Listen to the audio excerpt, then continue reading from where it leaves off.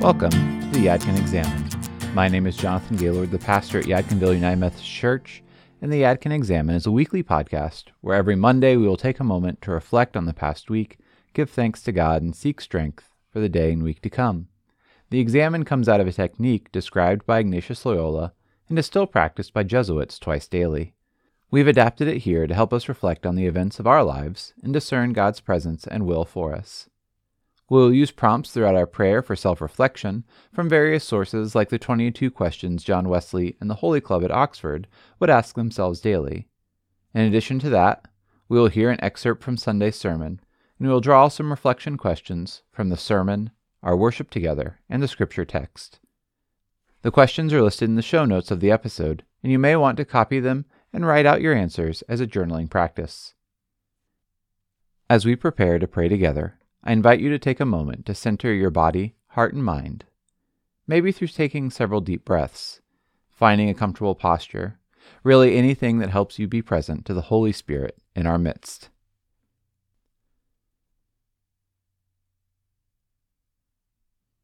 And now let us begin with an excerpt from our sermon from January 16th on the Conversion of Saul, preached by me, Jonathan Gaylord.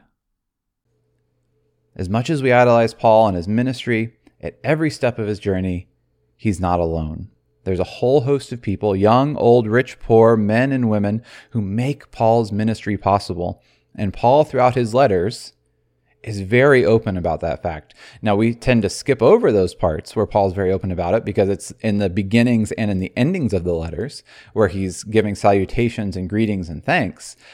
But throughout Paul's letters, he's pretty open, like, these are my coworkers. These are the people who are making this possible. These are the men and women who are out there suffering for Christ, who are doing this work alongside of me. Paul's conversion is dependent upon someone else's call. Paul's call is dependent upon someone else's call, and that never goes away. And that's true for each and every single one of us. Our calls are dependent upon other people's calls. Conversion is not an individualistic attainment or personal position. Conversion moves one into the care and nurture of the body of believers. To be converted is to be called, and that call isn't just a general call for salvation. That call is for a specific purpose. To live a specific life with a specific people. It's a call to be part of the first fruits of the new creation, a community that is offering care and hope in a world where things seem to be falling apart. And Paul knew a lot about being in a world that was falling apart. You know, for all that we talk about Paul being a bully, for him being this oppressor, this persecutor of the church, Paul was still a minority within the empire. He had seen firsthand how the empire didn't particularly care about the people on the periphery. And Paul will see it over and over and over again as he travels through the Mediterranean, what it's like to be in these small minority communities called the church. He knows what it is to be poor. He knows what it is to be different. He knows what it is to be an outsider. He knows how society and how the world treats those kinds of people. And so Paul's ministry throughout is creating space and place that says, this is the kingdom. This is God's work. These are the first fruits, and all are invited to partake. And likewise, we can see in our own world that brokenness, that need for hope and care, that need for people to hear with a clear voice, God loves. And this is a call that we can take up ourselves. We can see the brokenness of the world all around us, and we proclaim a different way as possible, that hope and resurrection have a place here, because this is God's creation, and we are all God's people. Full stop. In a world that has resorted to violence and given itself over to hate, the church is called to be different and to offer a different way, proclaiming righteousness and justice that's open and free to all, that's bound up in our care and love for our neighbor. That is our part of our call, part of our communal call. Just as Ananias is called to help Paul find his way, to bring Paul into the fold of the church, to give nurture and love, so are we called to help people find their way. Let us pray. God, help me to look at these past days through your eyes and not merely my own.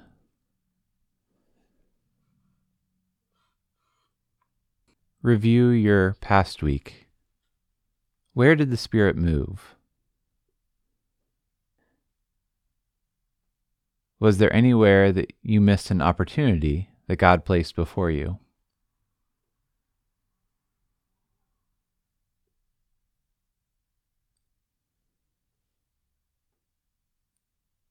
Consider something from this past week that you are thankful for.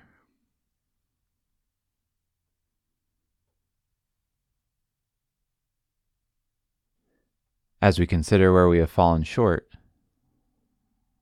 ask yourselves these questions from John Wesley.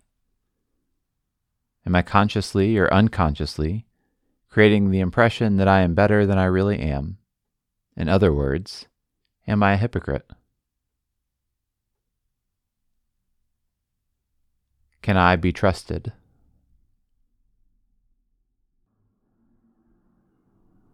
Am I a slave to dress, friends, work, or habits?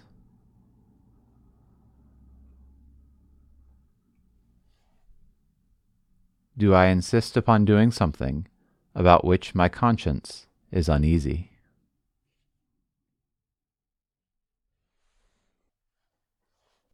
As we look forward, ask yourselves these questions drawn from the sermon. Has your passion ever carried you to the wrong place?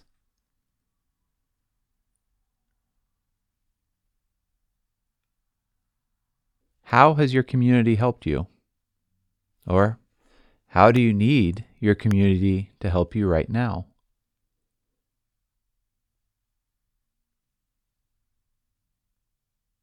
How are you asking for or willing to accept that help?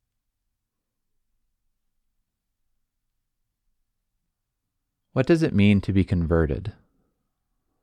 And what does conversion have to do with forgiveness?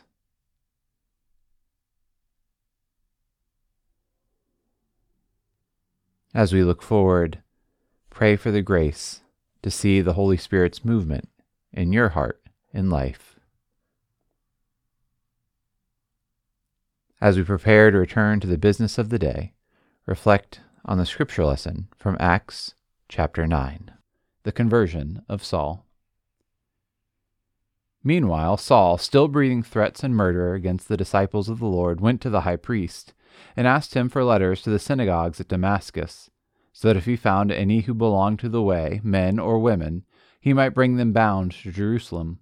Now as he was going along and approaching Damascus, suddenly a light from heaven flashed around him.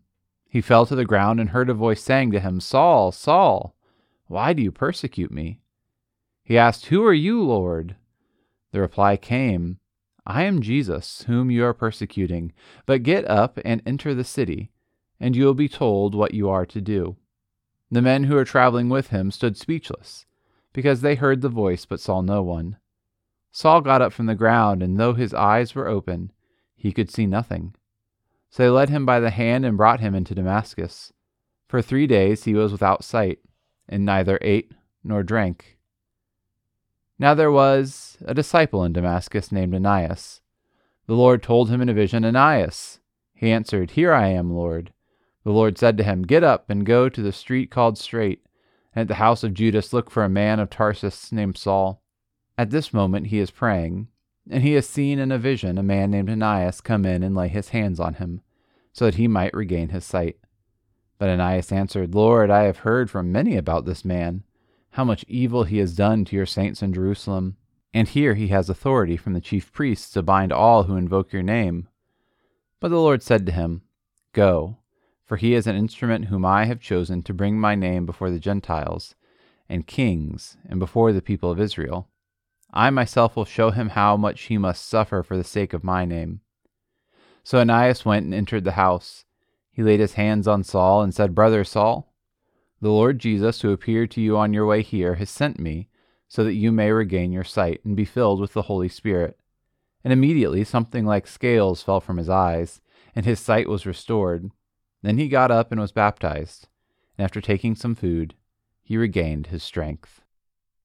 Thank you for praying with us this week with the Yadkin Examine as you go out into your week ready and refreshed to face whatever the Holy Spirit puts in front of you. I'd invite you to remain in prayer.